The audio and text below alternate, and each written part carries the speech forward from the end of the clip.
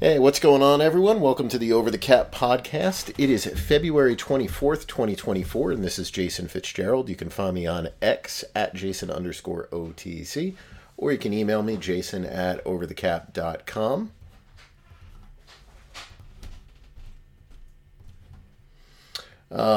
We are fully into off-season mode now. I know it's been a little bit time again since I had done a podcast a couple of weeks ago. I was able to sneak one in.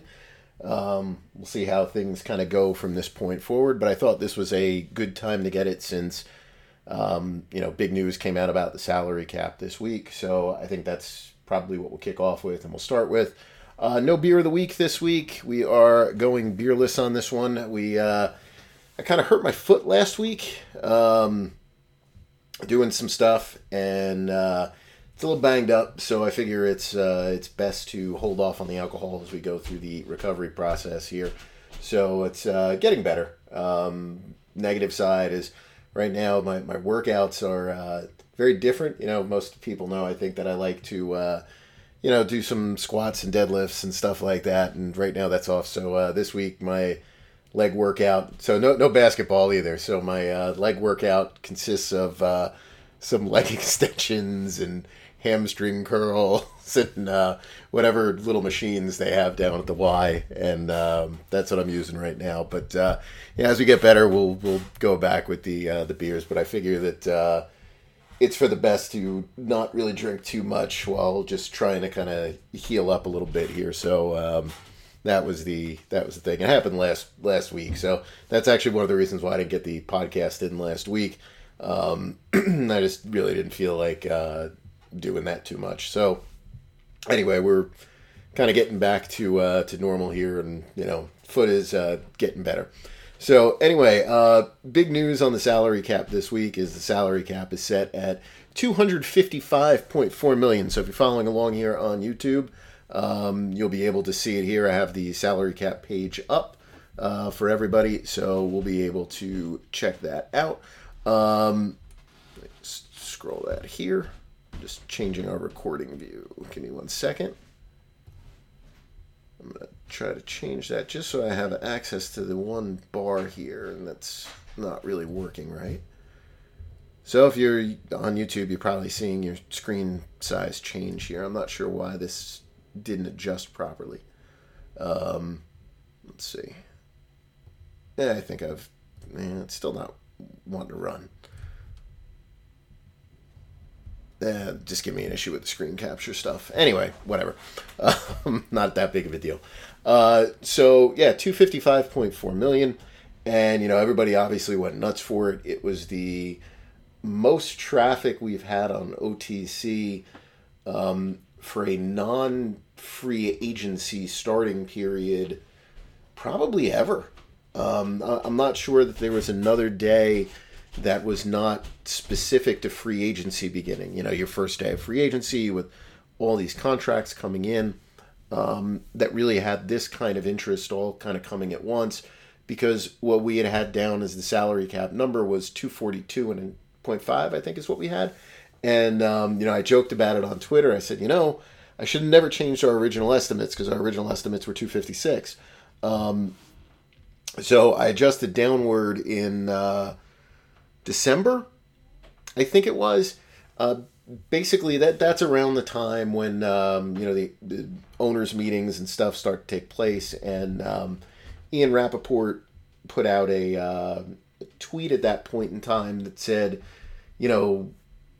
clubs were told basically the cap might be as high as the low 240s, and we were way different than that, and some people were starting to get confused with it. So I kind of reached out to a couple of people I know around the league and asked them, and they said, yeah, probably 242, 243. So I kind of went with that and dropped the number down, and, instead it comes out at 255.4. I think too much is being made of this historic growth. That's the word that, we're seeing thrown around all the time, historic. And I kind of mentioned this in an article I wrote this week, but people ask, well, how did you come up with 256 before? How did you come up with 255? The salary cap had been such a steady state progression for so many years that, it had become really easy to kind of project what the cap would be.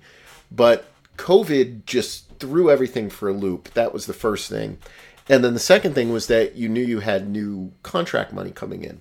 There were some other things on the side, right, with and new television contract money. I mean, there were a couple other things, the extra playoff game, obviously the expansion of the season, and, that changed a little bit on some of the formulas and everything else. But for the most part, COVID kind of set stuff wild. So, the league came up with their, they negotiated cap numbers for basically the first 2 years, and we saw stuff increasing, however much it would increase by. And, my take on it the whole time was, even though we were looking at some of those years and like last year being like, wow, the cap is at 225, it's like, okay, if there was no new media rights deals, if there was none of that, if we were just working from the old salary cap, all right, the old, I don't want to call it the old CBA, but the 2011 CBA, if we were looking at that, your cap would have been at that point in time, probably around $230 million, is where that would have been. Now, you factor into that you would have also had the additional playoff game, some of the stuff that would have been a little different on the Amazon side versus what they had before, and just a couple of minor changes. The salary cap, based on where the new CBA was, had COVID not happened, probably would have been somewhere between 230 and 235.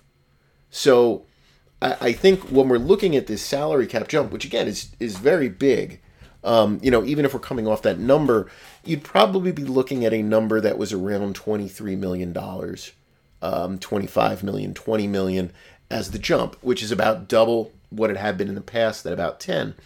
But the other thing that is important to keep in mind is this is the first year that the new media rights package hits.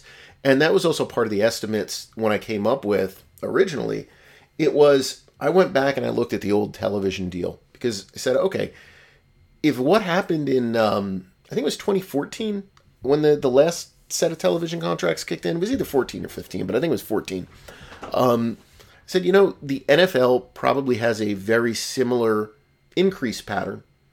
The way that they're bringing that contract, the way that contract worked, that series of contract works, and the way that this one would work. And so that was where I kind of came up with the idea of, okay, the cap jumped this percentage between 2013 and 2014. I believe those were the years. We should see a similar type of increase in this time. So it's going to be a bigger percentage increase. And then in the future, it'll probably, lessen a little bit, even if the numbers remain, $20 million a year in salary cap growth. And I haven't updated unless Nick did something now. So these numbers here, you see a 260 for 225, or for 2025.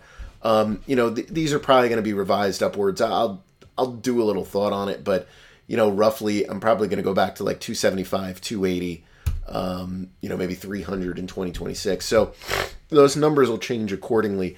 But, don't get wrapped up that the cap is going to change or grow every year by $30 to $35 million. I would be very surprised by that. I think you use the old CBA as a model, the last CBA as a model, and that should give you a pretty good idea as to the way things are going to increase, I think at least, over the next couple of years. So, that'll be good to know, but just you can keep your eyes out on that. A lot of people obviously go crazy. It's like, man, you found so much extra cap space. This is an extra 13 million, 11 million, 12, whatever it is, over the projections that the teams had, the leagues had, the media had, you had, everyone had. It's all relative. Okay? Washington had the most cap room in the NFL before this. They have the most cap room in the NFL after it. The Bills had the worst cap position. actually it was the Saints, but the Saints did another restructure to just move ahead of the Bills. But, the Bills had the worst cap position in the league before this. They still have the worst cap position in the league now. The spread between the Commanders' cap room and the Bills' cap room remains identical. The only real beneficiaries from this are the handful of teams that are really rough with the cap. The Bills, the Saints, the Dolphins, maybe to a lesser extent the Broncos. But it's those three teams where, okay, getting that extra salary cap room is a big benefit for them because, you are cutting corners just to get anywhere. So now it's a little bit easier for you to, take that path and, get to be cap compliant and maybe make a couple of moves here and there. I'm sure the Saints will make some moves. People say, I told you, it's magic. Be happy with your non-playoff seasons and every year, dealing with this nonsense. One of the things that's fun to keep an eye on, just throw it out there in light of that too. When you look at 2025, and usually I'll try to do one post on this a year.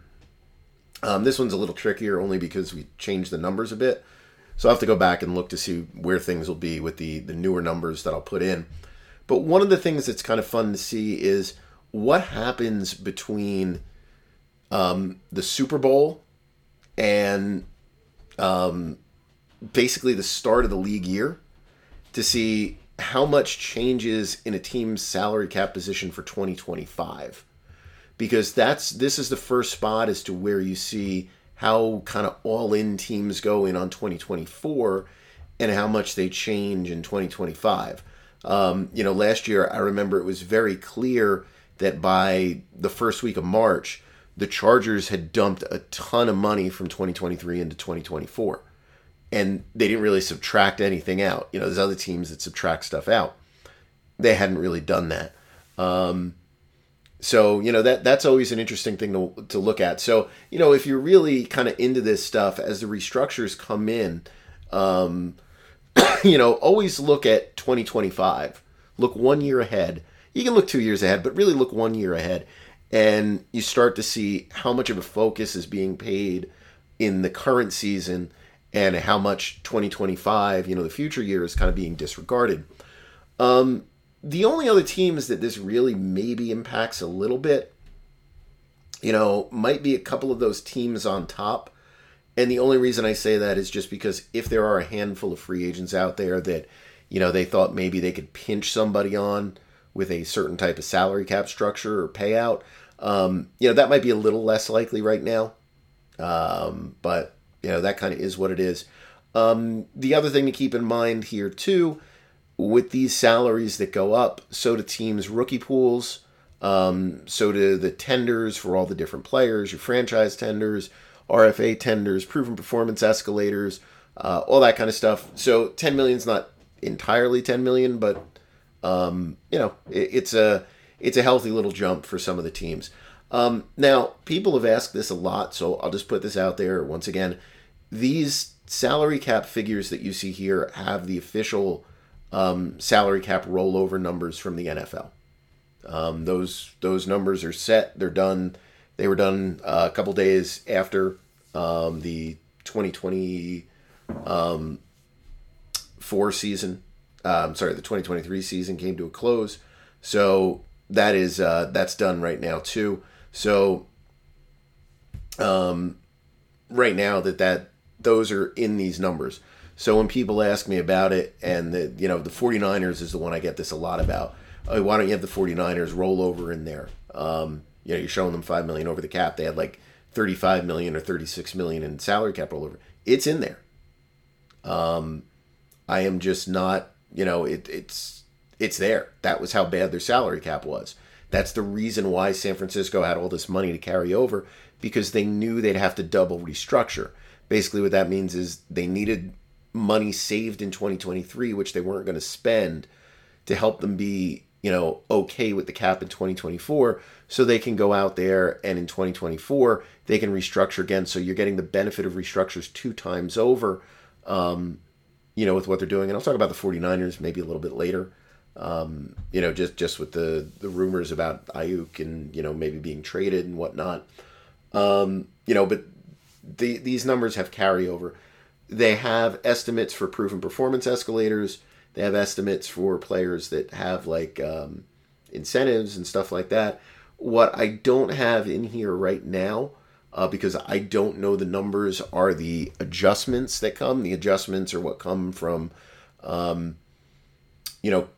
salary cap that was charged but not paid. That's like offsets and stuff like that. Those kind of things. Like if a player had a $200,000 guarantee, you cut him. You were charged $200,000 on the cap, but let's say he signed with another team, earned $400,000 from that team. You didn't actually pay him the $200,000, so you get a credit of $200,000 the next year. Likewise, if somebody had an incentive in their contract for $1 million, they earned that $1 million, it didn't count on the cap in 2023, you will have a downward adjustment in 2024 of $1 million. I don't have those numbers right now. Usually I put in estimates. I didn't put our estimates in there. I believe the team that should have the most positive adjustment, I believe, is the Patriots. There should be pretty decent sized. They had a couple of guys with salary guarantees and a couple of people who didn't earn per game bonuses and some other stuff. So, I'd imagine that's going to be on the higher end of it. On the low end, the teams that'll have the negatives, I believe the Ravens and Buccaneers are probably the two worst when it comes to that kind of stuff. So, those numbers are not included in these estimates. So when we get those adjustments, those will be finalized. The other question that I get often all the time here, why don't these numbers match Spotrac's numbers? I trust what we have here way more than anything there. That's all I'll say on that. Eventually the numbers will match. They'll come in and take whatever numbers that we have and they'll get the things to match up. So for those who ask about it, that's the reason why the stuff will eventually match. They just haven't done their Saturday night check of changes that we've made. The other thing is, I know, because some people were asking me about specific teams, their carryover numbers are not accurate at the moment. Perhaps they'll, change those at some point too. But usually that's when somebody announces those numbers, and I didn't, make a big deal out of what those numbers would be. So, that those are things that need to be adjusted on their end that I know are off. And, we do make mistakes from time to time. It's not like we don't. And so I'm always glad when people notice something doesn't add up properly or, whatever. So less things on the cap here, just to bring it up, talking about historically, I just pulled up a couple of, things that I put in here before. So this here, if you're looking along, it's the most growth that ever was in the cap. So the biggest growth that was in the cap here was 19.3%. That was back in 2006. The 2006 collective bargaining agreement, that was the one that sent the NFL kind of, just off. It was the one CBA where the union made significant progress in really just in general negotiations. It was a massive win. It was one that set a lot of owners off. It was one that had teams scrambling with what to do with the cap because all of their stuff was based on what was before. And in this era, you had to spend a percentage of the salary cap, not in cash, in cap numbers. So they had to modify contracts to bring cap numbers up just to make sure that you would match those thresholds. This is the collective bargaining agreement that the league opted out of 2 years later. So, they opted out of it, and then that led to the 2011 one, which was the worst job the union ever did. And you can see in 2011, it was a 2.1% decrease in the salary cap, which is unheard of. And that was a decrease from 2009 because there was no cap in 2010. So it's a decrease from something 2 years before. because the league basically got a hard refresh on everything cap related. Obviously, in 2021, you have COVID. You just throw that out. That was an 8% decrease. Likewise, in 2022, that's coming somewhat out of COVID at a 14% increase. I'd kind of throw that out. And, the 13.6% this year, I would throw that out as well, only because, it was based on a number in 2023 that was artificially low. If you look at the majority of numbers that you see here, 9.8%, 9.4, 8.5, 8.4, 7%, 6.5%, 5.5%. That's how things have gone. I broke things up by decades as well. So from 1994 to 1999, basically you had growth of 10.6% per year. So that was the initial stages. So that was the most volatile cap situation year over year that we saw. Now, I think in that time frame, you were looking at CBAs that were like 2 years in length. So you may have had 2 or 3 CBAs that impacted that time frame. In those couple of years, it grew 65.6%. From 2000 to 2009, obviously there was that one massive jump, right? I think there were 2 CBAs negotiated during this time frame. 8% was basically your yearly increase that was there. Total growth 115% from 2000 to 2009. So you saw a lot of growth there. It mainly came from that 2006 CBA. Then you see the players get whacked in 2011. Your yearly increases dropped from basically 8% the decade before, 11% the year before. So let's say 8.5% to 9% to 5%. 53% growth over a decade. Just brutal. These last couple of years where there's been some crazy stuff that's going on, but 2020 was a normal number and 2024 should be a normal number. So what we've seen is a 6.6% increase, 35% over that, those couple of years that are there. So this looks like it should be better than 2011 to 2019, where things are at the moment. But I would imagine that this is kind of where the NFL wants things to be. These kind of yearly increases that are easy to kind of project, come up with, and kind of steady. And, they don't want to see that spike that you saw in 2006. They don't care about this spike because this spike is an artificial spike. So this one's kind of like, whatever. This is just little things to keep in mind with salary cap projections. So that is the story on the salary cap right now. So just bring that up there. One of the things, we'll do this here real quick. If you're a premium subscriber, we do have our free agent rankings up. You can see that in the top bar. It's just colored yellow, says free agent rankings.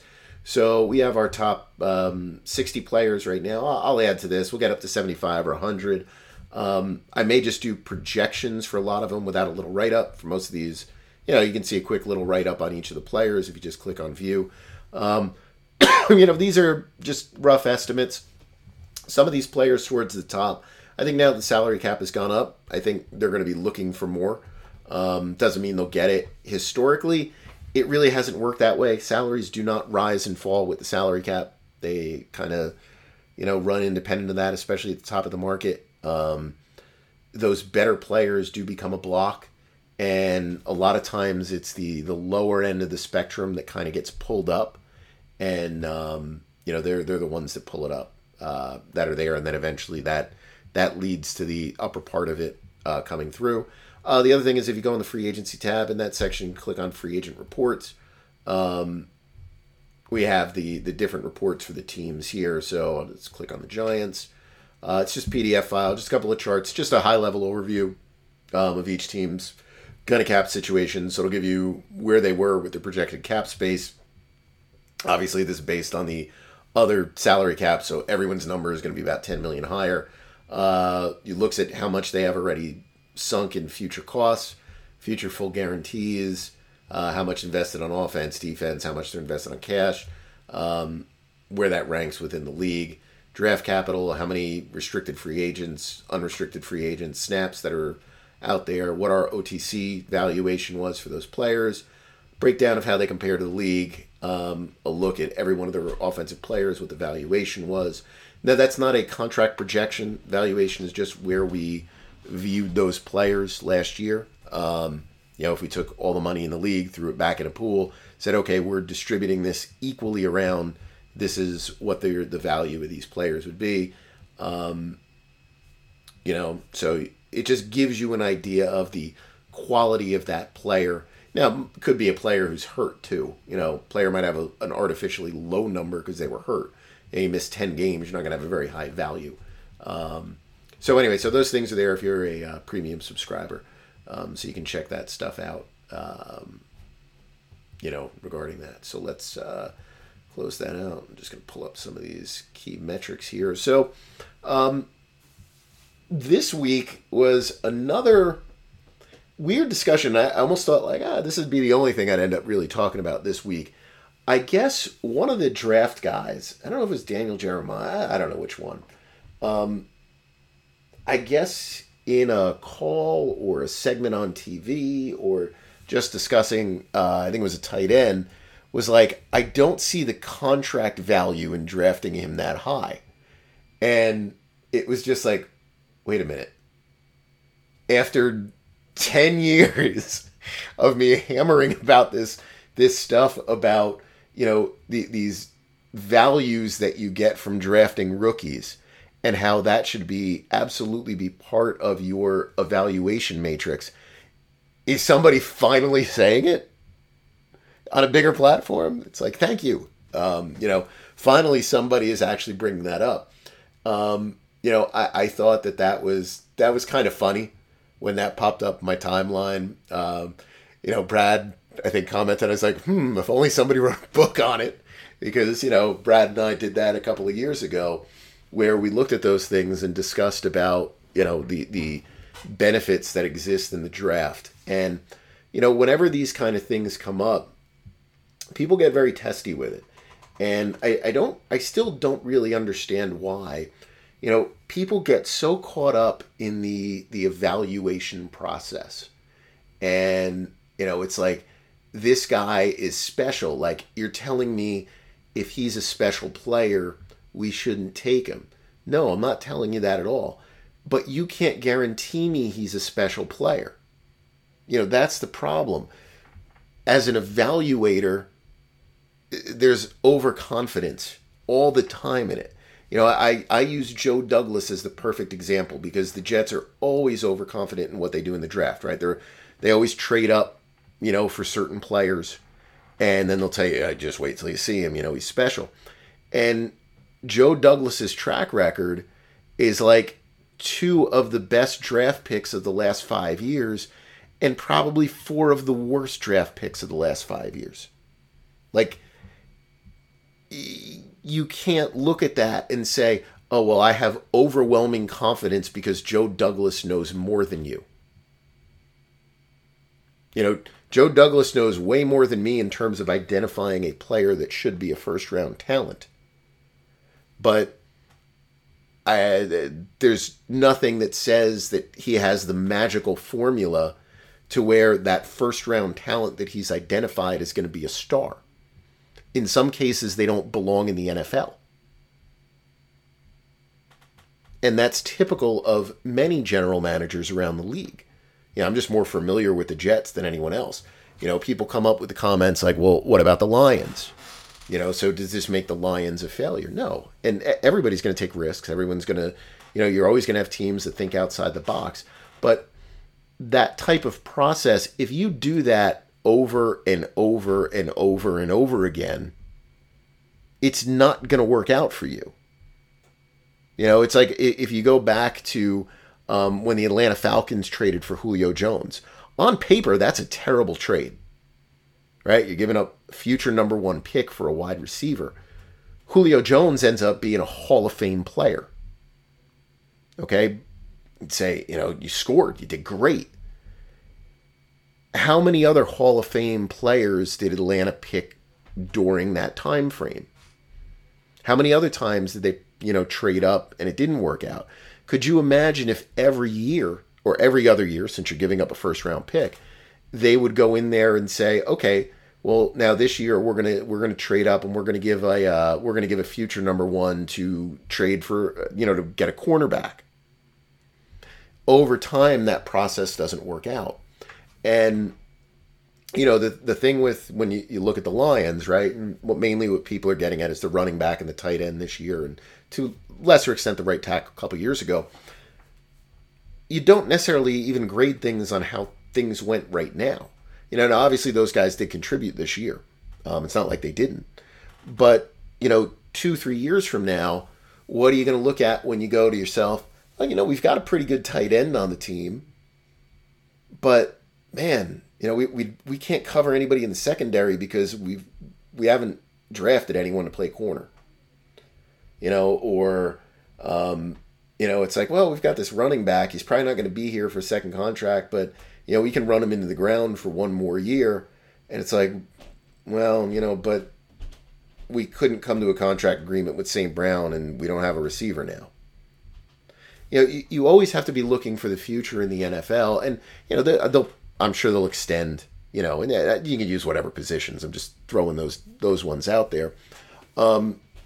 You always need to be looking in the future. Like I remember a couple of years ago, I was having a discussion with somebody who worked in front office, and they basically talked about what essentially was a luxury pick. I won't say which team, but it was a good team, and it was essentially like, well, we didn't feel like we had any holes, so we are, we thought this was fine. We thought this was good for the system. Now, it may have worked out. It may not have worked out. But the bottom line is that team eventually, in, not too long after that, did have holes. And, then it's almost like, well, why did we take that position when, we didn't have a hole for this year, but we weren't really thinking about 2022, 2023, 2024 when we are going to have holes. And when you have holes at important positions, you can't fill them outside of the draft. And, I think that's what you have to look at when you evaluate these things. Now, I bring up the tight end a lot, and I'll use a wide receiver as a comparison. And the reason for that comparison is because oftentimes that's the decision. You're drafting a tight end because high. You're drafting a tight end high because they can catch the football. You're not drafting a tight end because they can block. All right? Yeah, that's wonderful if they can block. But, you're not doing that. Typically it's, as a receiver. And if you compare the two positions, there's no comparison. Now, I'm not going to say that if you get Rob Gronkowski, having Rob Gronkowski in his prime probably creates a very unique advantage if you have the right personnel there with him, meaning a guy like a Tom Brady, all right, that maybe is not going to be created by someone who projects to be an above average receiver, but maybe not a spectacular receiver.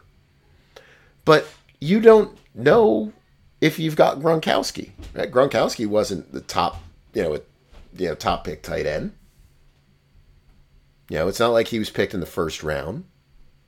And tight ends, and this is specific again to them. They're very system dependent. That's been my experience with tight ends. I remember Jimmy Graham, who was kind of a game changer in New Orleans, and New Orleans ran a very high-powered open offense, and they got into a contract squabble. They eventually came to an agreement. Things that they didn't like, I think, the way that things were looking long term. They were able to get Seattle to trade a first-round pick for him. He was never the same player in Seattle. And I remember this was the early days of OTC. And I even remember looking at him and like doing a little study on it. And it was just like looking at how they're utilizing him. He was just being utilized differently, specifically in certain parts of the field where in New Orleans, he was putting up big numbers, stretching the field. In Seattle, they were still kind of clinging a little bit to a rotation that they like, more conservative style offense.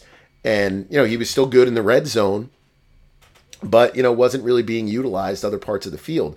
And his numbers never reflected that of being a higher level tight end, even though he was the highest paid tight end in the league for quite some time.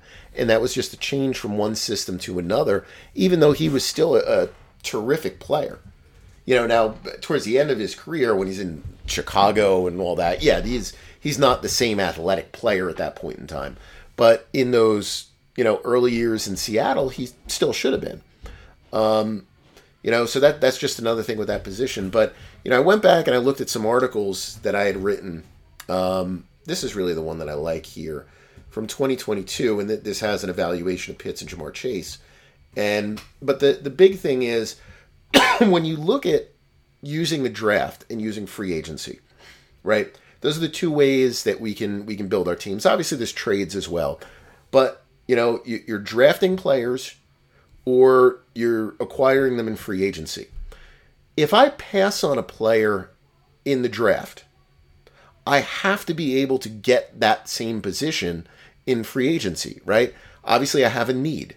So if I have a need for a pass rusher and a need for a tight end, but I'm convinced that the tight end is the unicorn, right? That the Kyle Pitts is the unicorn, and I take my tight end, well, I still have to find a pass rusher. Where do I find him? And that's where you get into these issues here. So, what I looked at here was, I'm trying to think, this top 20, I'm just looking here. So, percent of top 20 veteran contracts from 2017 to 2022 that were acquired in free agency.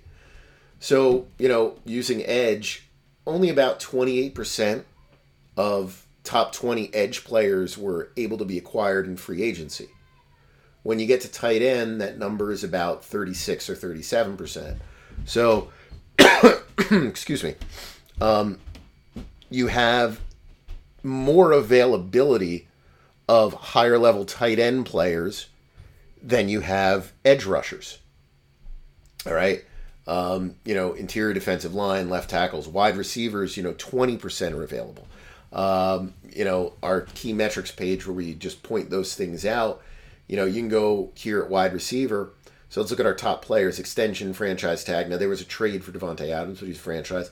Extension, franchise. Extension, franchise. UFA, but this was a UFA re-signing. This was Mike Williams.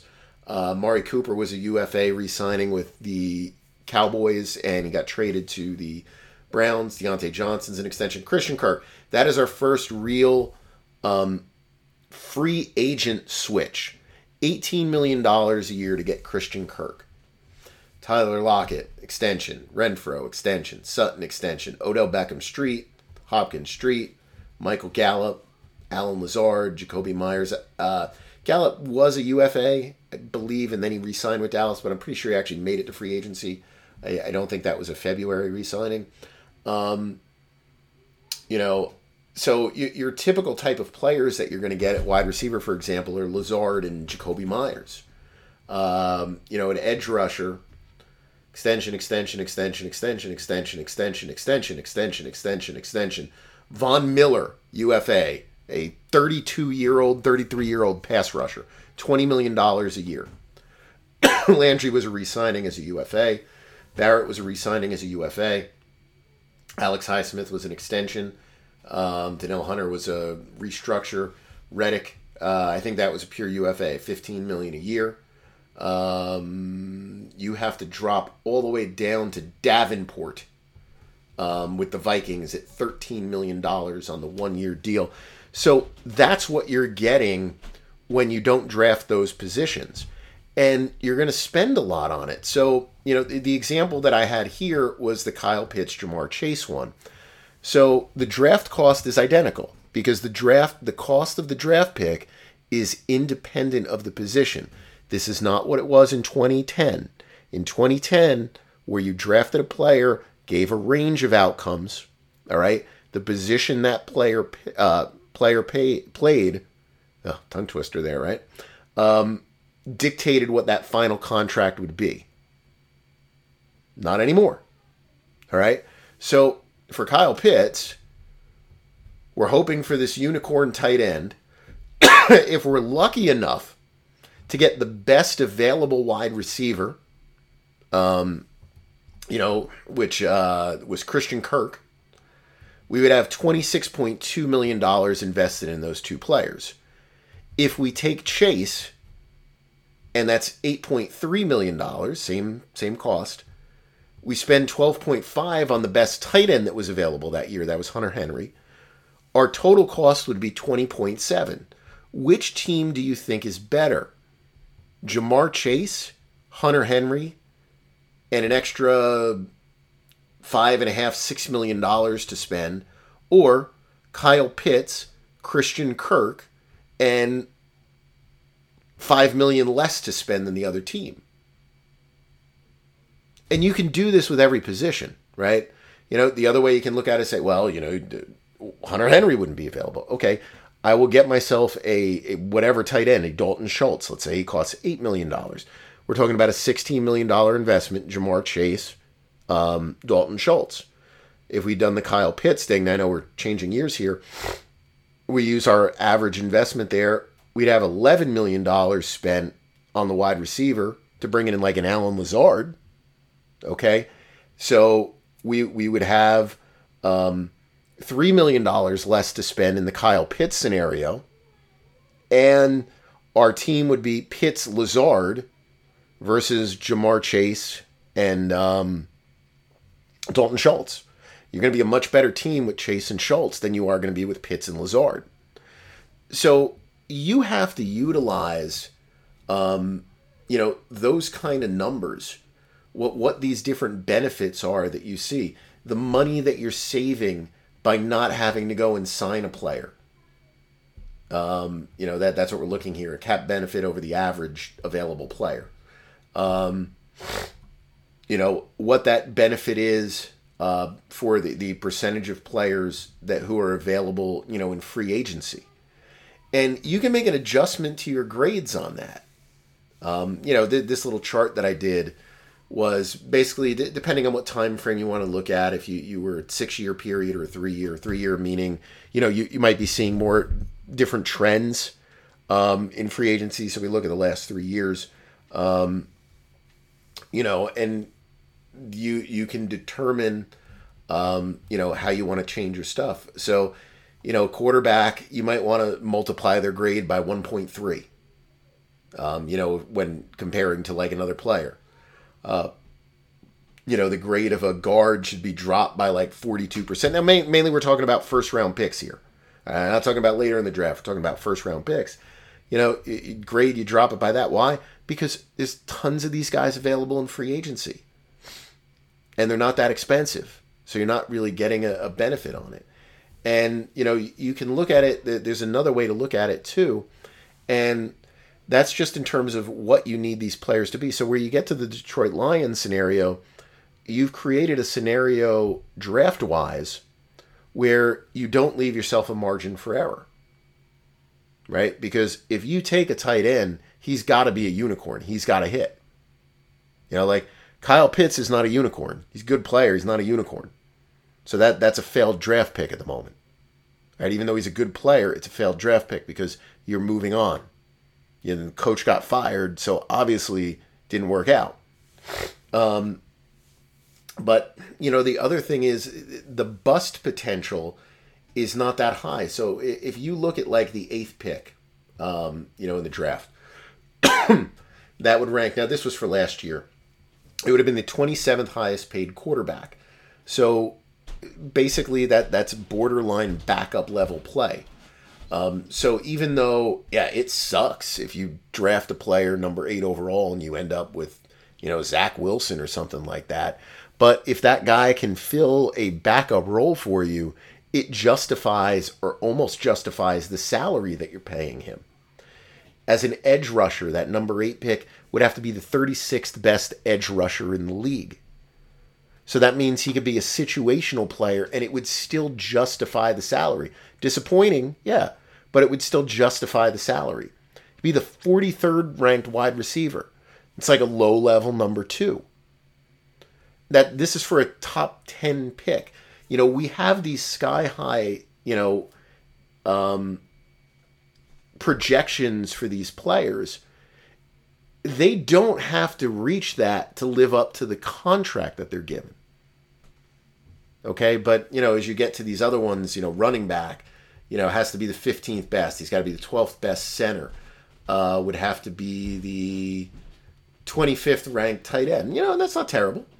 25th at number 8, 30th ranked safety, 23rd ranked linebacker, 22nd ranked guard, 18th ranked right tackle. So I just thought that this is really the way that we should be looking at these things when it comes to the draft, where you kind of determine,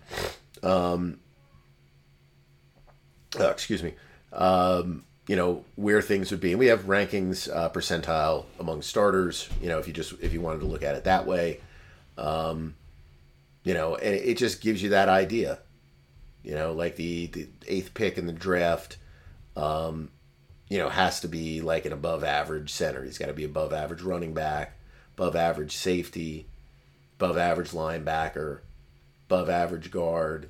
But, you're getting to lower level starter categories when you're at some of these other positions. Then you have availability during the, free agency, how many are acquired via trade. And so these are all in there. So, if you want to look this up, it's free agent availability in 2023. You just do a Google search, mention over the cap, and put something like that in there. You can take a look at this chart. It's right now I have it just up on YouTube here, but you can read through the article, and it gives you all the different things, the different factors that really should be in play when we're looking at these things. And the other thing, just in free agency in general, one of the things that I looked at the other day, and there was just some discussion on this, and this is how much money that we spend on these free agents and how there really isn't a payoff on it. And what I did was I looked at the free agents from last year, and basically I came up with my own way to do a little return on investment. So I ranked the players as a percentile as to, where their contract ranked relative to the, I think it was top 5 players at the position, the top 5 salaries at that position. Then I used our valuation metric to determine the value that those players gave relative to the top 5 values at the position. Like some positions this year, like guard was really low. I have to go back and look to see why that was. I'm just thinking guys just didn't play the full season. Maybe just play was down overall. But, it was just to keep it in line, where did they rank relative to that? So if you looked at it, the free agents that were ranked in terms of salary relative to the position.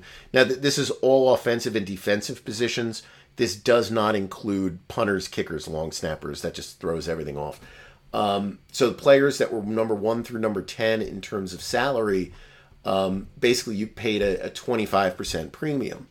There was a disparity in the sense that, you were ranked pretty high on the salary scale, but you were just a moderate return, relative to the rest of the league at the position. 11 through 20, that drops to 17%. 21 to 30 drops to 8.2%. And then you get your positive returns.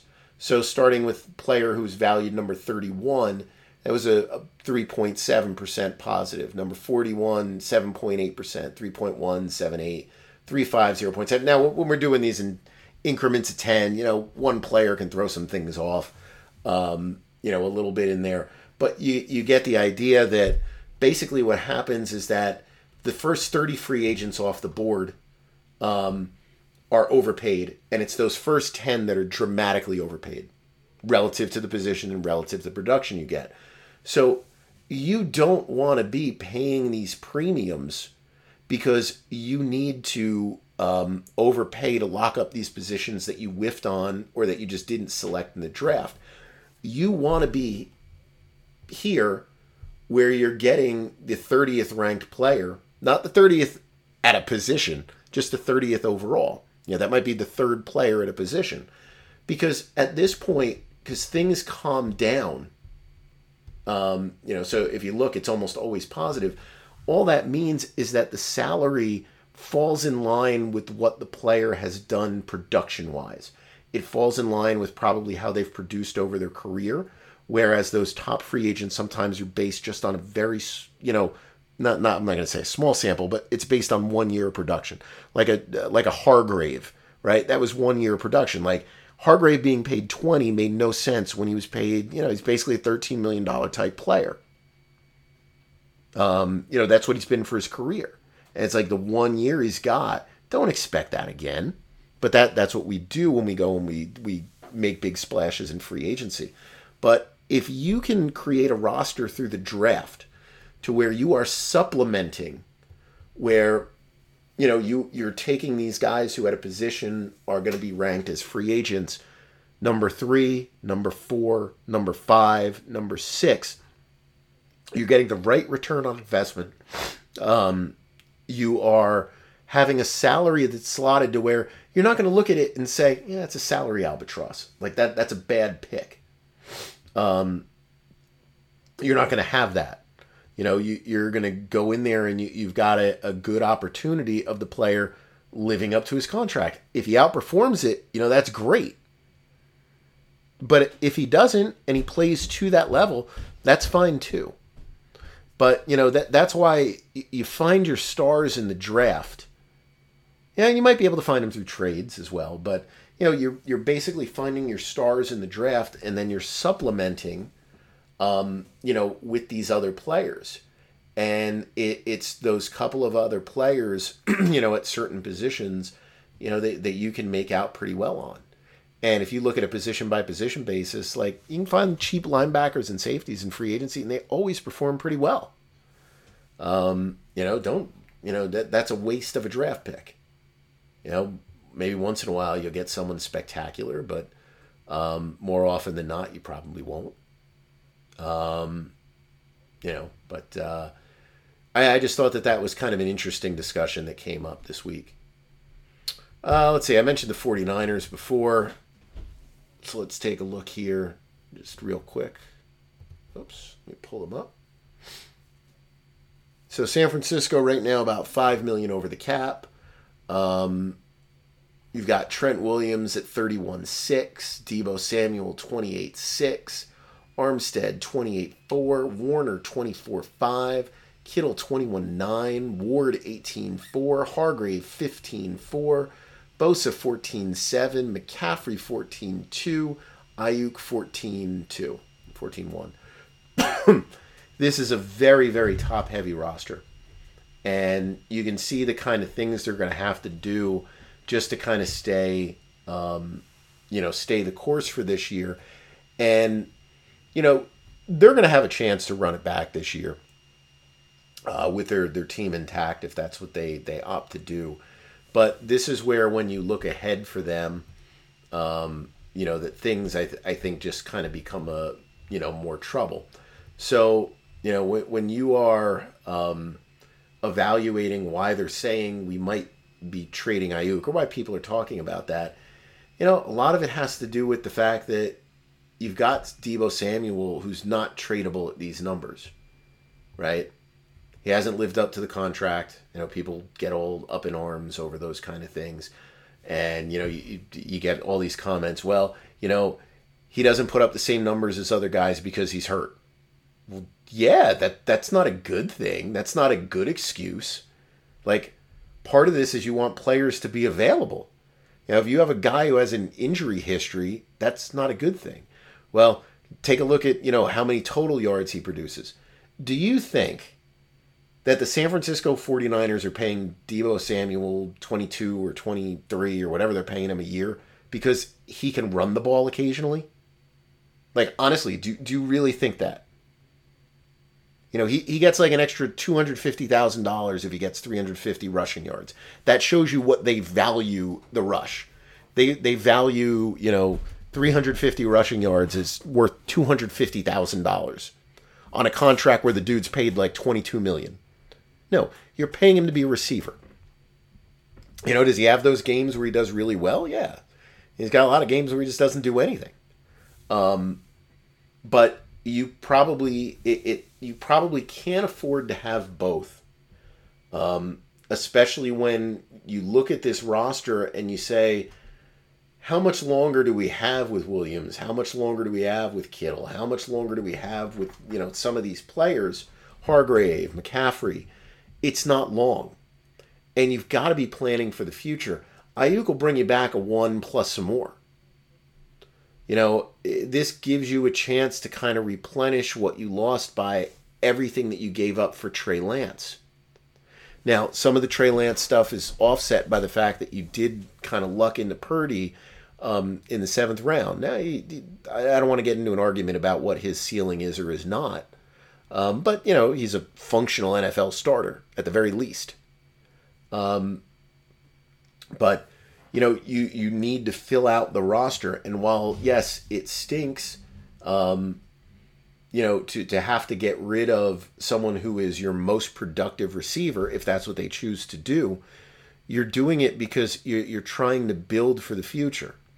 And remember, you're going to have your quarterback looking for $40-45 million a year, and he's not even factored into this. So, that changes the equation for everything. And excuse me, but you can have the option, and maybe they'll opt into this way to do it. We want to take one more run at it, do it with Ayuk, leave him at this number, hope he doesn't complain about the contract. We run it back with all these guys, and then we just really start to take it apart next year. But his trade value will be lower next year, even if he's tagged. It's not going to be the same. And, so your option is 2024 season without Ayuk, but getting probably a 1 and say a 4, versus having him on the team this year, and then next year not getting anything. Maybe getting a 3rd round compensatory pick in 2026. So, I think that's something they have to juggle. And I think at this point, you have to have that realization, like, we've been close multiple times. We're not getting over the hump. And the odds of us getting over the hump are probably kind of limited. This is very similar to, I think, Buffalo. And, Buffalo doubled down, and they're in not a great position right now. But, you don't want to be there. You don't want to be where Buffalo is at. So, I think that is, should be at least in the mind of San Francisco. But, when those trade talks come up, I think that's a reason as to why they come up. Now, he may be completely unhappy if you don't do an extension. There are ways you can do an extension and keep open the trade possibility. So, maybe you could do something like that. Just a little bit of extra cash this year, not that much. Leave yourself one of those, summary options or no option the next year. Just have it to where there's not a no trade clause, and you can try to look to trade him. You won't get a 1, but maybe you'll get a 2 at that point. So that could come into play as well. I think that's just a, just kind of the way that you need to look at some of those things with it. Let's see if there's anything else interesting. Miami. Let me pull up Miami here. Where's Miami? Miami's starting to slash their roster. So Xavier Howard here is post June 1 cut. So everybody gets wrapped up in these things. So Howard was informed that he's going to be released. All right. His cap number is $25.9 million. Everyone's going, well, they pick up $18.5 million in space, right? Only 7.4 dead. That's going to be dead money for him with the post June 1. You don't get those salary cap savings until June 2nd. So Xavier Howard's post June 1 release doesn't help you during free agency. Okay, his cap number remains $25,906,284. On June 2nd, it will change to $7.4 million, and you'll create $18.5 million in cap space. which you can use for your draft picks, you can use for extensions, you can use for whatever. But that does not help you right now. So you can see we have them colored in a little different color here. So I think Nick did this. So we're going to try and identify the June ones this year. So, he is clearly going to be that. That's why he's already marked that way. But that's what you have to take into account when you look at that. There's a lesson to be learned in Xavier Howard. This goes for a lot of the teams that have done this. Ripping up the contract of a veteran player to do another contract because he's unhappy, because you just don't feel like listening to his agent complain, because you think that the guy is going to continue to perform at these high levels. You cannot do that with a veteran player. If you want to do it with a guy who's third year in the league and you want to say, okay, yeah, you're going to get more from that. You can do that. You should not do it with these players who have multiple years left on an existing contract, unless you just really want to be a good guy about it. It costs you in the long run, whether that is the Rams have done that with Cooper Kupp. They did it with Robert Woods, I believe. Aaron Donald, obviously. The Packers with Aaron Rodgers. That's a little bit of a different scenario, but that's kind of what they did. You've got this one here. Antonio Brown had some stuff that was done years ago. It's just it's going in the wrong direction if you're a team. The NFL. I don't blame you. Don't blame the players. All right, players should aim to get every dollar they should get. But when you do your deals, you have to know this. And when you're a team and you're running a team, and all this stuff is important, it's better to deal with what's a minor headache and try to make the situation work rather than letting it become a major headache, for you down the line. Because this didn't do anything for Miami, because he had that great year. After you gave him incentives to have a great year, you're like, okay, look, we'll take his existing contract and, we'll throw in some incentives in there that he can earn if that'll make him happier. Let me pull up his contract history here. So this is 2019. He signed the deal for 15, which he probably shouldn't have signed. So in 2022, they gave him the opportunity to earn more. He was set to earn 12.97, ended up earning 13.7. I don't know if I have his incentives here that he earned. He got a Pro Bowl, 70% playtime, 80% playtime, 90% playtime. So actually, that was 2021. That was 21 that they added that stuff in there. So he earned a lot more. $2 million, 2.5, and then some other stuff. Maybe one of those was escalator. They earned some other stuff afterwards too. They, you know what it was? They moved money up. That was it. They moved money up. So he earned a bunch of incentives this year. They moved money up for him in 2022, and it was just still unhappy. And it's like his salary at that point originally was $12 million. These numbers here, per game bonuses. Actually, that's what it was. I'm sorry. So the money move up was 2021, not 2022. The incentives there. This wasn't a money move up. This was to take into account that the added incentives made him give up his 17th game check. So they added it in as a salary cap charge as well. So that's what those were in there for. So, if they don't touch his contract, the original salary cap charges in 2022, 2023, or just in 2023. 22 and 23, we'll call it, because that's when he redid the stuff. You're looking at salary cap charges of about $25 million. Dead money this year would have been 1.3 had they not had to touch his contract. And they may not have had to, because his cap numbers would have been 16.4, 15.4, in those 2 years. Instead, He ends up with the cap numbers of 10 and 10, take home salary of 18.25 plus incentive, so he ends up getting a 19.25 on a incentive that they probably should not have put in there. Because doing big numbers on Pro Bowl incentives once a player has established himself as someone who's a name, that's a bad idea for a team, because it's too easy to get a Pro Bowl nod. You don't have to be good. You just have to be healthy enough. Make a couple of interceptions or something, and they'll throw you a Pro Bowl nod. 18.25. So he ends up earning about 37 million, 38 million instead of 25.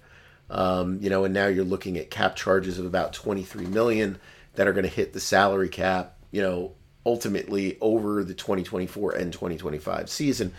And, that's all because they didn't want to deal with the headache. They didn't want to just come up with a different way of doing it.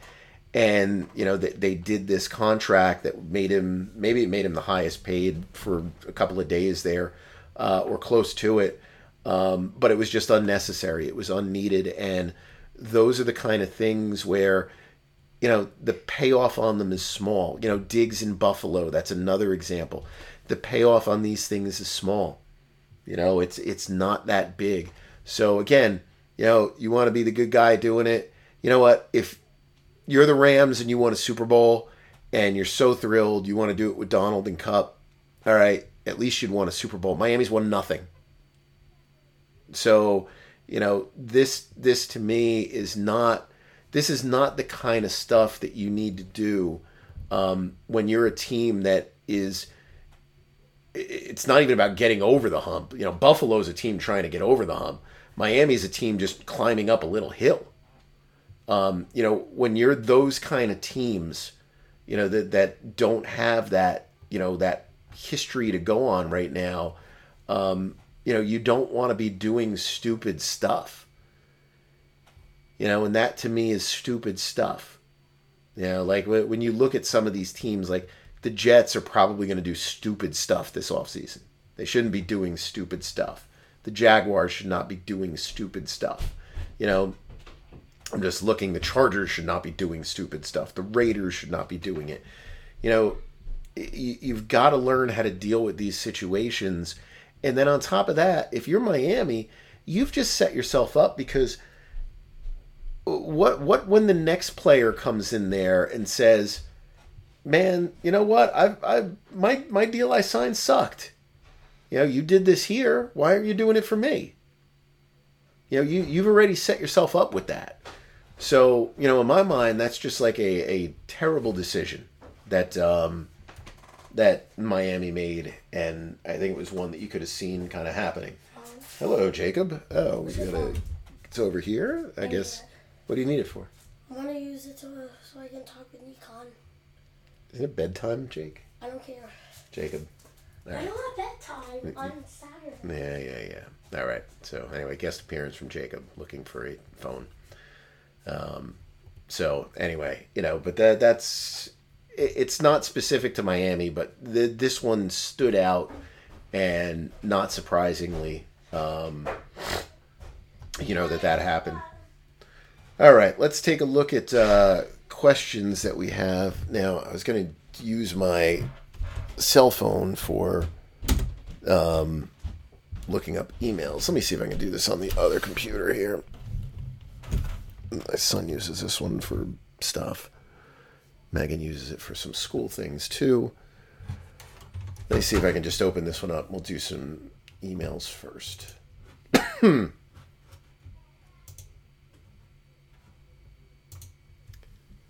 Let's see here.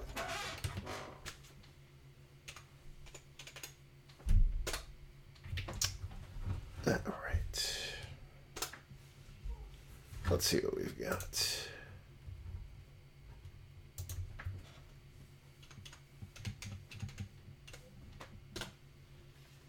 All right. Oh, maybe I don't have too many in the email. Okay, this is from Jason. Kirk Cousins has a dead money hit at 28.5 when his deal voids at the start of the league year. This is made up of prorated amounts, a few extensions.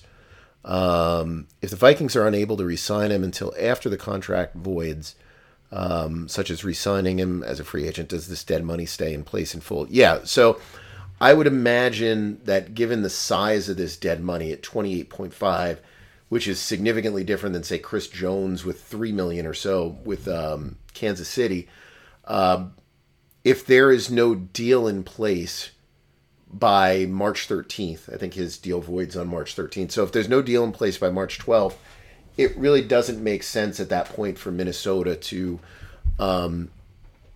change course and do the deal. It looks like he would be on the books for 28.5 dead, plus what the new contract is. Right, that's exactly how it would work. Or can they attach a new contract to the existing dead money prorations? No. So, yeah. So, in other words, the deal has to be done before the existing contract voids to be able to avoid that dead money accelerating. Like that. That's why the Vikings moved Davenport's voiding date to the same day as Kirk Cousins and Danielle Hunter's. It was just so it gives them the maximum amount of time to negotiate an extension and avoid all that money hitting the cap. Is the void date a hard and fast deadline to do anything? Yes. So once the void is set as the last day of the league year, there's nowhere else it can get pushed without an extension. I think an extension is the best fast forward for a rebuild. Can't get it, assuming they can't get a top QB at 11. Drafting a prospect, running it back with Cousins may be the only option. I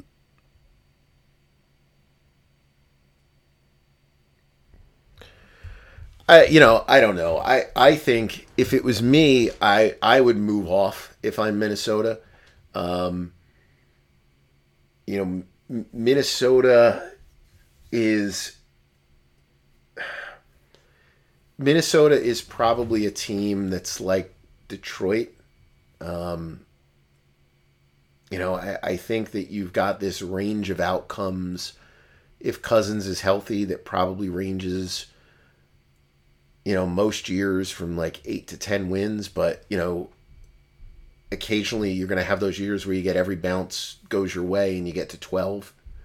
In those 12 those years where you get to 12, it totally throws off you kind of your expectations. It kind of it throws off your expectations on a team.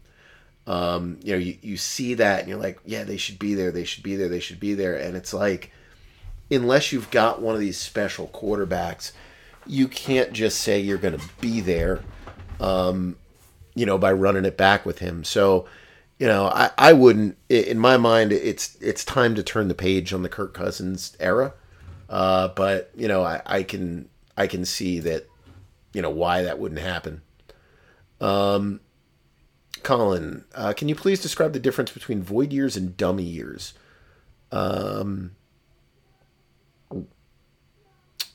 Is this a way to describe the difference between void years with cap charges and those without? No, I actually use that term interchangeably. Recently, there have been a couple of teams, like New Orleans is one of them. They're utilizing a true dummy year in the sense that, like with Jameis Winston, for example. What they did is they have a contract here with him that has a salary. It's got the prorated money. And it has attached to it like a condition that, if he's on the roster on the second day of the league year, he earns a guaranteed $50 million base salary in like 2027 or 2028 or something like that. So this isn't an automatic void, but clearly it's not a year they're going to honor. So, I might call that a dummy year, but in general, I use that term interchangeably, but it's a dummy year in the sense that, like, you'll see Jameis Winston listed as a free agent And you can see on his page it says void, because clearly this is a void. It's just that he's going to carry a June 1 designation to help them with their salary cap. They paid him $100,000 to do this because he didn't have to do it. So they gave him $100,000 to, to take this deal so that they could defer salary cap charges. So this lets him carry him at 4.6 rather than having it all be hit this year at 10.75. But I use the word interchangeably as to a dummy year or whatever. But this is the true dummy year, I guess, in the sense that, if you see someone with a base salary listed, like him, like a Michael Thomas, those are pure dummy years that those players are going to be a June 1 cut. Let's see. This is from Werner. Hope you're doing fine. Let's start with the statement. People who root for the Jets for more than a decade are not called fans. They're martyrs. Nah, I don't really know what we are. And stupid. That's what we are. Let's see. How much does it hurt to see the Chiefs winning the Super Bowl with basically the Jets' intended formula? Suffocating defense combined with a top-notch quarterback, orchestrating a mediocre offense just to score enough. I don't see really the similarity between the two, because the Chiefs run a functioning offense. The Jets do not. They're very different strategies. Kind of as I think the way the Chiefs approach it is different, than kind of what the Jets are doing. The Jets, to me, are not playing to suffocate you. Maybe the coach leans into that rhetoric a lot. Jets don't really have much of a game plan like Chiefs do. I think the team right now that probably has to be the most disappointed is Buffalo, because I think Buffalo, instead of, I'm trying to think of how to phrase this. I think Buffalo thought that they needed it to be a track meet against the Chiefs. And I think they let the Chiefs' offense get off too easy with some of the stuff they did defensively, when the Chiefs were happy to play a different style of game. And I think at the end of the game, where Buffalo just got all confused with what they were doing, that kind of played right into it. But, I don't think that was the Jets' intended formula. I don't even think the Jets are a suffocating defense. The Jets are a really good secondary. And an ability to generate like a pass rush in certain situations.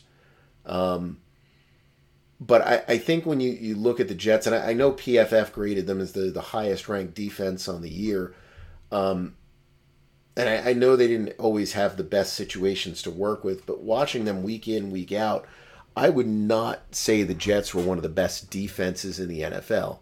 I'd say the Jets were an above average defense in the NFL. There's certain positions they have trouble covering. They're not very good against the run when teams could kind of try to close out late against them. And they do stupid penalties.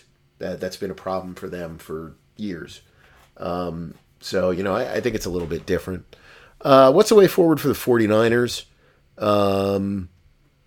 So I don't think there's a real clear way forward for them. I think if you are San Francisco, this is where you're just looking ahead and saying, we take one more shot with this team, and now it's just our work is to make sure that our quarterback can kind of take a step to the next level, to where he's lifting up younger players that are less established than the Kittles and the Samuels of whatever the world, and he's able to play with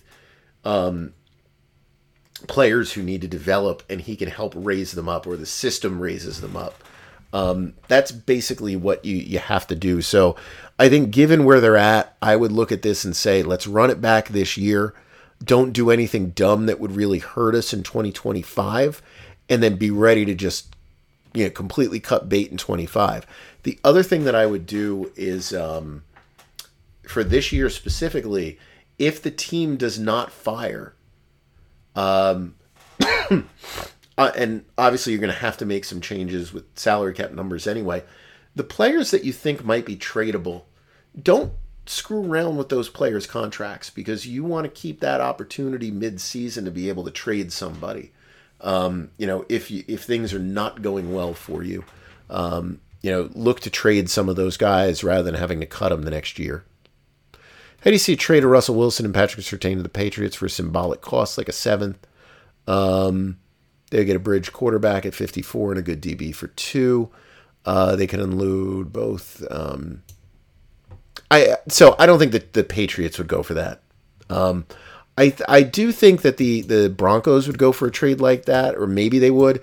Like I had floated that. I think I actually floated that, not to that team, but just that package out there as a possibility of maybe you could get somebody to eat the Wilson cost by doing that. But here's the problem. I'm not sure if a team wants to commit 2 years to Russell Wilson. So that's part of the problem. If you trade for Russell Wilson, you're committing 2 years to Russell Wilson. So I think that's part of the problem. And I don't know. Patriots are cheap. I don't know. I don't know if that's really going to change. I think that contract would be a problem. I think he would have to change his contract. I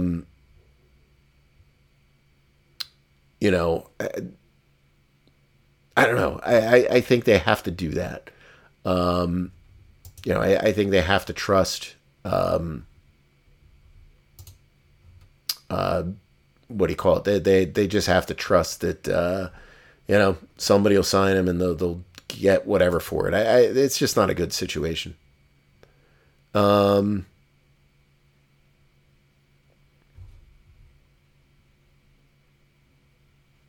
Let's see here. This is from Mark. Past 10 seasons, Eagles spent the most, Patriots spent the least. Trying to locate difference would show up in the cap. I'll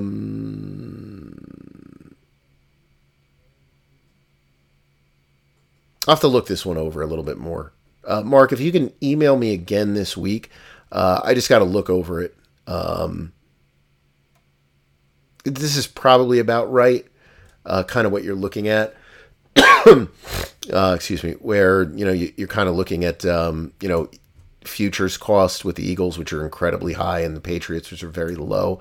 But send me a follow-up email, and I'll try to look a little closer into your question. Either via email or on the podcast later on. All right, let's take a look here. All right, let's see what we've got.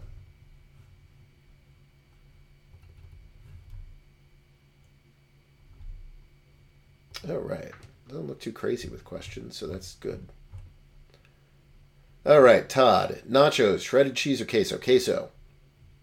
Michael, why are Mahomes' 28 and 29 cap numbers so low? If I remember correctly, they moved money maybe from those years. Let's take a look.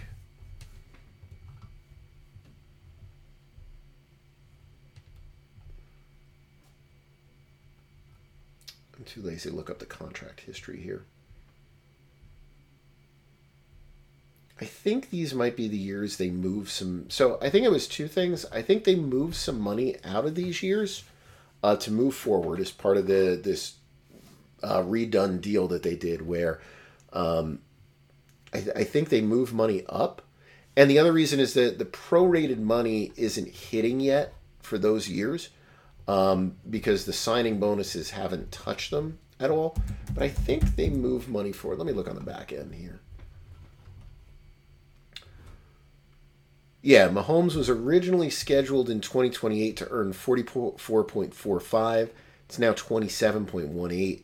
And he was scheduled to earn 44.95. It's now 35 in that year. And what they did is they took that money from those years and they brought them forward, where they gave him the raise in salary in 24 In 23 from 40 to 56.8. In 24 he went from 37.9 to 50 or to 45, and he went from 42 to 50 million in 2025. 42 to 56.7 in 2026. He took a $7 million decrease in 2027, and then those big decreases in 28 and 29, and then he took, 5 million or so decreases in 2030, 2031. So basically what the Chiefs are doing with this is they're going to continuously take money from these future years, keep moving it forward to keep Mahomes happy, keep his agents happy when it comes to the cash flows on the deal, because it's a terrible contract for him, just in terms of, everything, really.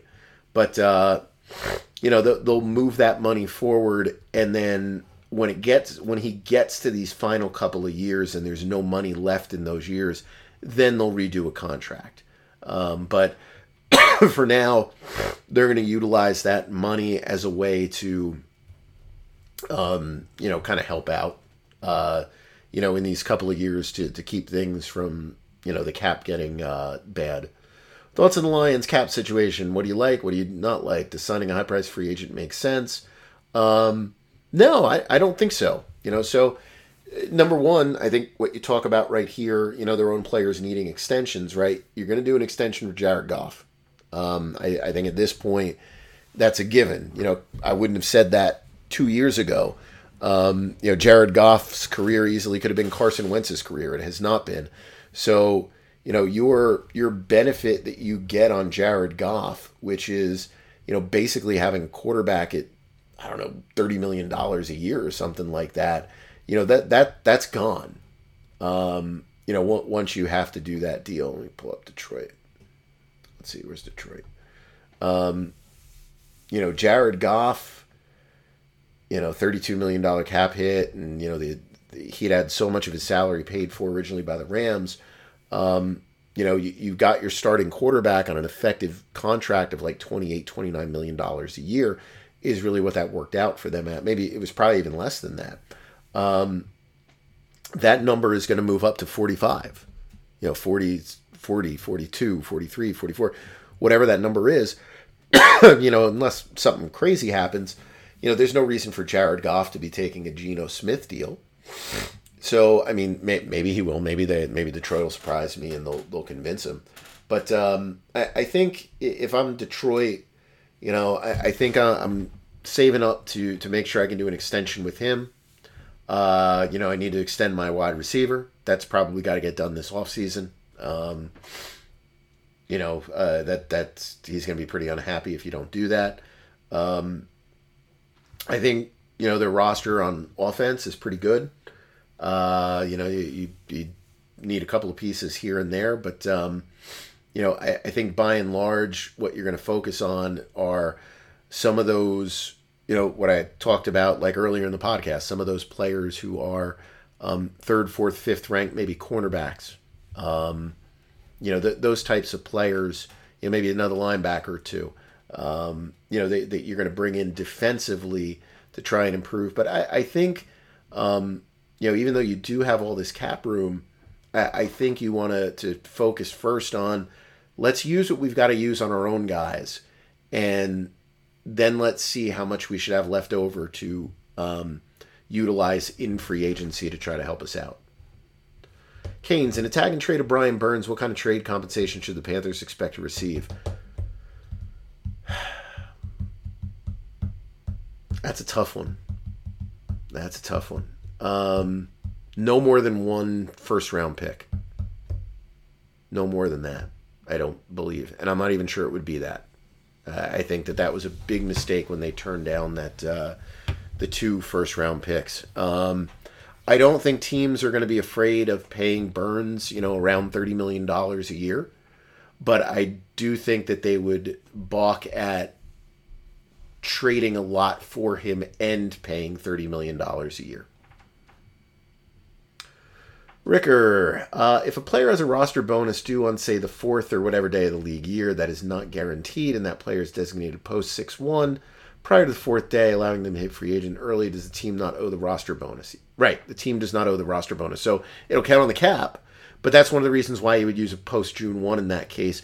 You're trying to avoid having to pay that roster bonus out while still being able to cut the player and get that salary cap benefit.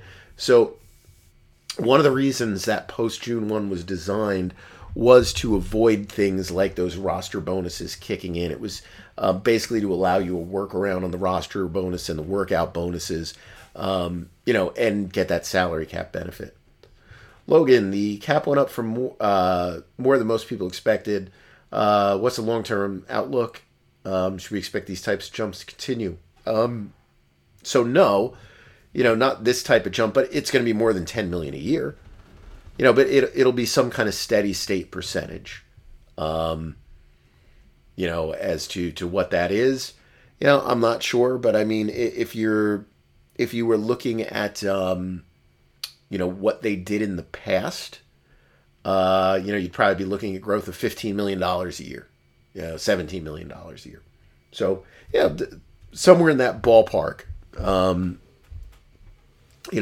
Somewhere between 15 and 25 a year is probably what you're looking at. And after 1 year, you're going to know what it'll be. You got a nice little Nelly the Bunny from Brian here. Connor,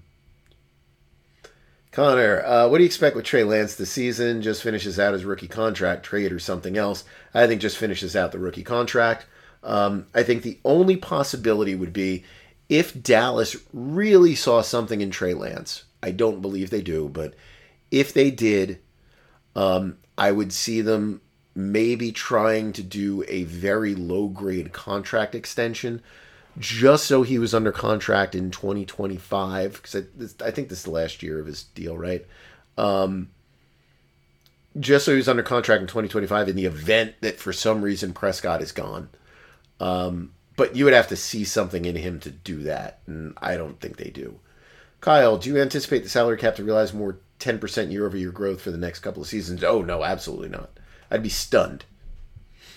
Jake, doing a master's project with 5 others related to NFL roster construction and visualization. Details need to be ironed out. Any suggestions?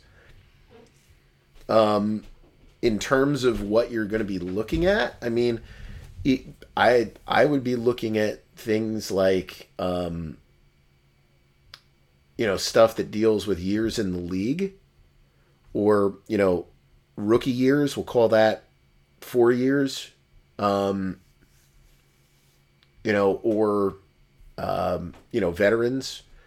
homegrowns versus outside signings.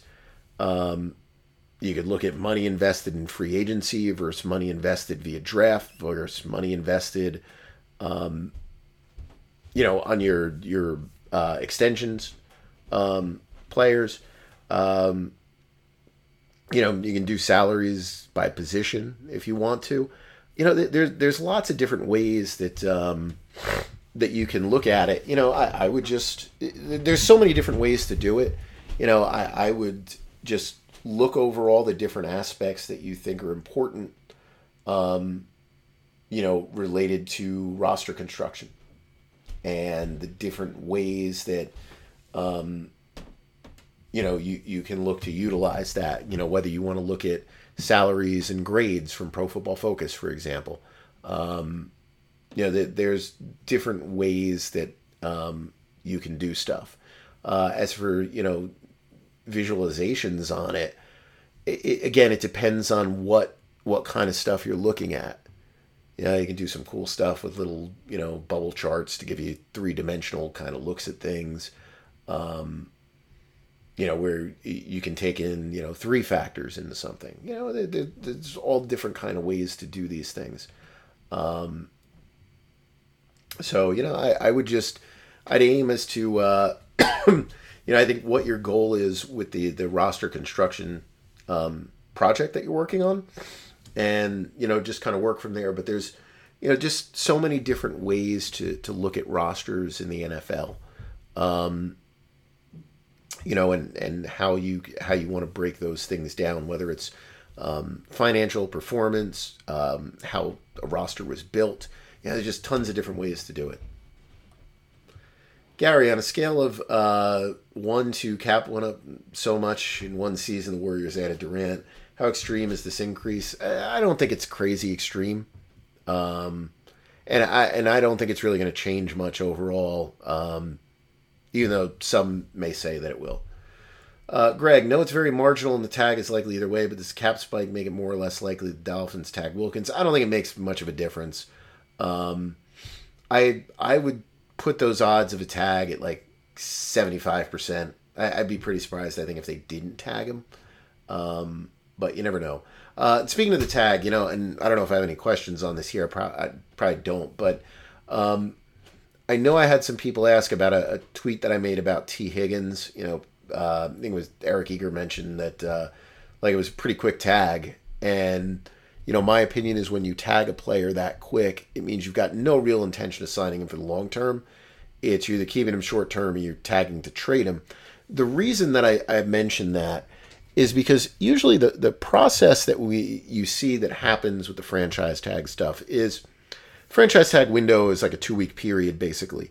So usually you trade some proposals, you discuss possible outcomes, with the agent, with the player. You do this at the combine. You do it before the combine. You might do it a little after the combine. And then the last thing that happens is when you don't come to the agreement, then you go and you franchise tag the player, because you want to protect your exclusive negotiating rights with the player. To do something the day that those numbers are set, in my mind, is the situation where you're not having those discussions. You see no need to having those discussions because the minute you put a tag on a guy, that usually makes any negotiations kind of go off the rails. So it means you're really not negotiating in good faith if you're just throwing it on them right away, and you're just protecting at that point. This is, look, we're going to tag you. We're telling you right now, go to the combine, see who wants to sign you and what they'll give us for you. We'll give you permission to do that. They don't really have to give you permission for it. You're a free agent. Or they're just saying, look, we're happy to have you here, but we're not doing a deal for $24 million a year. And this is one of those things where people do get thrown off with this stuff, where you're going to look at this and you're going to see T. Higgins at $21.8 million and say, okay, well, that's pretty fair. He would be the 10th highest paid receiver. That's not that far off the value of these players at 23.8 and 24 and 22. Like, that's not that bad. But this is where you get into these things. So he's going to earn $21.8 million. How much would he earn if he was on a new contract? And so this is your first year cash numbers that would be earned by a player on an extension. 32.3, 43.3, 40.3, 32, 41, 40, 32.1, 31.7. So he's losing out on probably anywhere from $10 to $15 million by playing on the tag this year. All right. Now he makes some of that up maybe the next year, but that it takes time. If you were at 21.8, your numbers at that point would be, you'd get 26.2. So, you'd be at, 47.96 over 2 years. You have guys making $40 million in the first year of an extension. So, first new year of an extension. So, it's a lot of money that he's giving up by being on the franchise tag. So it's not as simple as saying, well, his annual value is close to it. No, it's not even remotely close. From the Bengals' perspective, this is, if we extend him, we're going to have to find a way to pay him close to $40 million this year, or we can just pay him 22. We run it this year, and then we'll deal with it again next year. That's the way that those things work. So that's why I had mentioned it that way. Dave, what would you predict a Landon Dickerson extension to look like? How do you feel about paying for a guard? I don't know if Redick's going to get much in an extension. I'm not really sure what that'll be. I don't really look at Dickerson. So I'm not really sure on that. I'd have to do more of a look at that. That's I mean, I just throw a quick look in there, but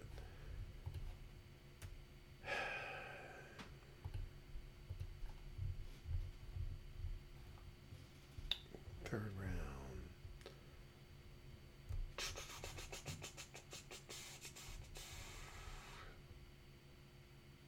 Yeah, I'm not sure. I'd have to look a lot closer, to see where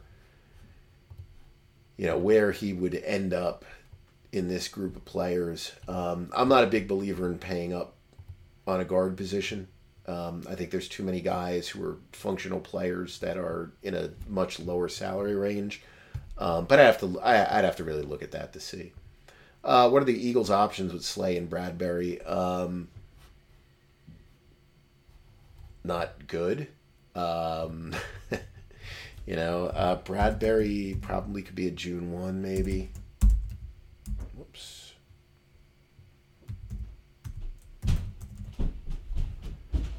I feel like Slay, off the top of my head, they're a little more locked into. He has his base guaranteed. I have to look to see what his option structure is here.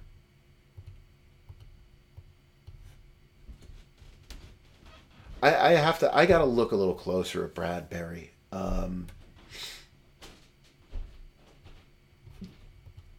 This might be a June 1 kind of thing. They might be able to June 1 him. I'd have to look a little closer at that. They might be able to do something there, but that was a panic. One of those. Basically, they never should have brought back both guys. They wanted, I believe at least they wanted to bring back Slay. That became a problem, so they reversed course, signed Bradbury, and then it was like, well, Slay's ready to stay too, so they kept both guys, and I think that was a mistake. In your opinion, what NFL teams are set up the best for sustained success when looking at their cap structure for years in the future? So I'm asking mostly about teams that are already paying quarterbacks. So, I mean, I think the Chiefs, obviously, are pretty well set up, because their quarterback is so good, and they have a lot of flexibility with what they have there. The Rams are probably in pretty good shape right now. Yeah, they've got a nice young core that they're not going to have to pay. They have a quarterback under contract that's not crazy expensive. I think they're probably in a good position. The Bengals are probably in an okay position. I have to look a little closer at them. The Lions at the moment are probably in a pretty decent position. The other teams that you look at, it's harder to say. The Bears, I can't say they're good right now, and who knows what they're going to be doing. And they may have a rookie quarterback. But I think those are the teams that I look at. And, on the teams that are in rough shape right now with the cap, the Bills have an advantage only because he's under contract for so long at a reasonable number. I think you can look at a team like the Ravens and just say they're smart. So, they'll be able to do some stuff, but they're not in a great spot at the moment. But yeah, it's those couple of teams that I think are pretty well set up. Jake, is this an accurate read of how the CBA would handle arbitration and a double tag? Let's see.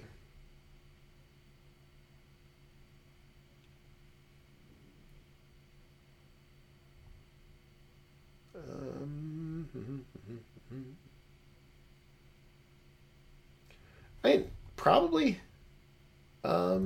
that's how it would work out. That because it would go through that process. I believe that's what it would do.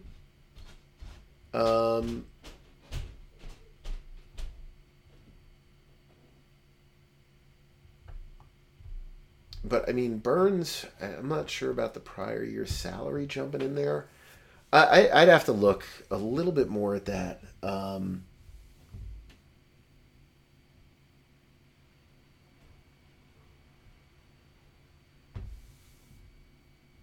Let me see here.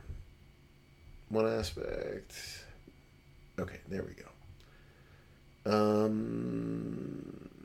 Second tag, how a delayed and retroactive reward would affect his second franchise tender.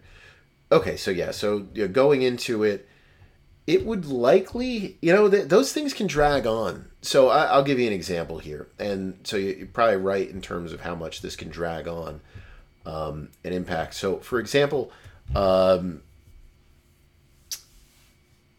think it was Sheldon Richardson with the Jets.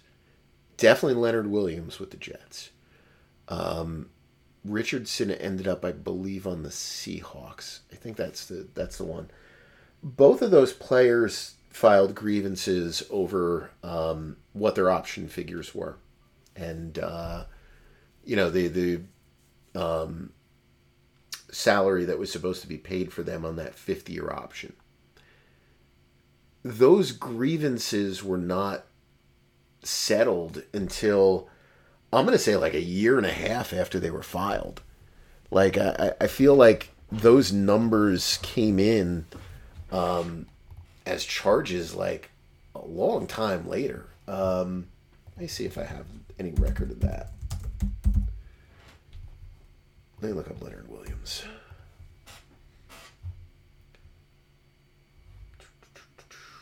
So Leonard Williams was traded in 2020? Nope. 2019 he was traded. So to give you an idea, the Jets took a cap charge for him in 2023 that basically was associated with his salary that they, that he felt he was owed by being designated at the wrong position. So, you are talking about years before that thing was finalized. Let me see if that pops up. Nope, my computer has decided to freeze up. So that one's not going to work there. I was going to look up Sheldon Richardson and see if I had any record of that. But it was a similar situation to where it was like a long time after the fact that, that occurred. Let's see if I give one more shot. Sheldon Richardson. So Richardson, there was a charge in 2019 in Seattle. He last played with Seattle in 2017. So he was designated as a interior defensive lineman, I believe is what he got the option year value at. And I think he was looking to move to the defensive end one, probably what that was. So anyway, it was in 2019 that award was accounted for on the salary cap. So that can be a pretty long process as to how that goes. Let's see. With the increase in cap, does it make sense for Kansas City to be more aggressive with Mahomes' cap number this year? Should they still balance current versus future? Seems like a bigger cap number should leave room to push now without too much risk. No, I just stay the course with what I'm doing. I'm not letting this kind of increase really change what I'm working on. George, question on the PPE. According to OTC, Amon-Ra, St. Brown are in level 2, while McNeil and Barnes are in level 1s. So the base salaries on those players, I'm just going to go off the top of my head here. the way that it works is the level 1, I believe, is the right of first refusal at the original draft round tender, which I think is 3.116 million. So basically that becomes your new salary. So if your salary is 1,055, it should now be 3,116. The level 2, I think, is that tender plus another 250,000. And then the level 3 is the second round tender, I think. So that's how those numbers change. It's basically, it replaces your paragraph 5, less any workout bonuses and stuff that's in that contract, there's usually not too many of those in the rookie deals, but there's a couple. And that it brings it to the that PPE level, whatever it is. But they're all based on the restricted free agent tenders. But off the top of my head, I believe that's what those tenders are. I think it's 3,116. Is the right of first refusal with the draft. And if I'm wrong on that one, then my numbers are wrong for everybody. But I'm sure they're not off by too much. Then we'll fix them afterwards. That should be it. I think these are all just generic questions. So I think that is it. Deshaun Watson's in it. Did Deshaun Watson redo his deal or something that I didn't see?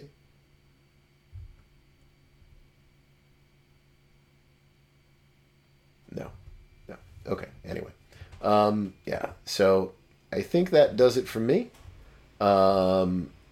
So hopefully I'll get this up tomorrow, and hopefully I'll be able to do a podcast again next week as well.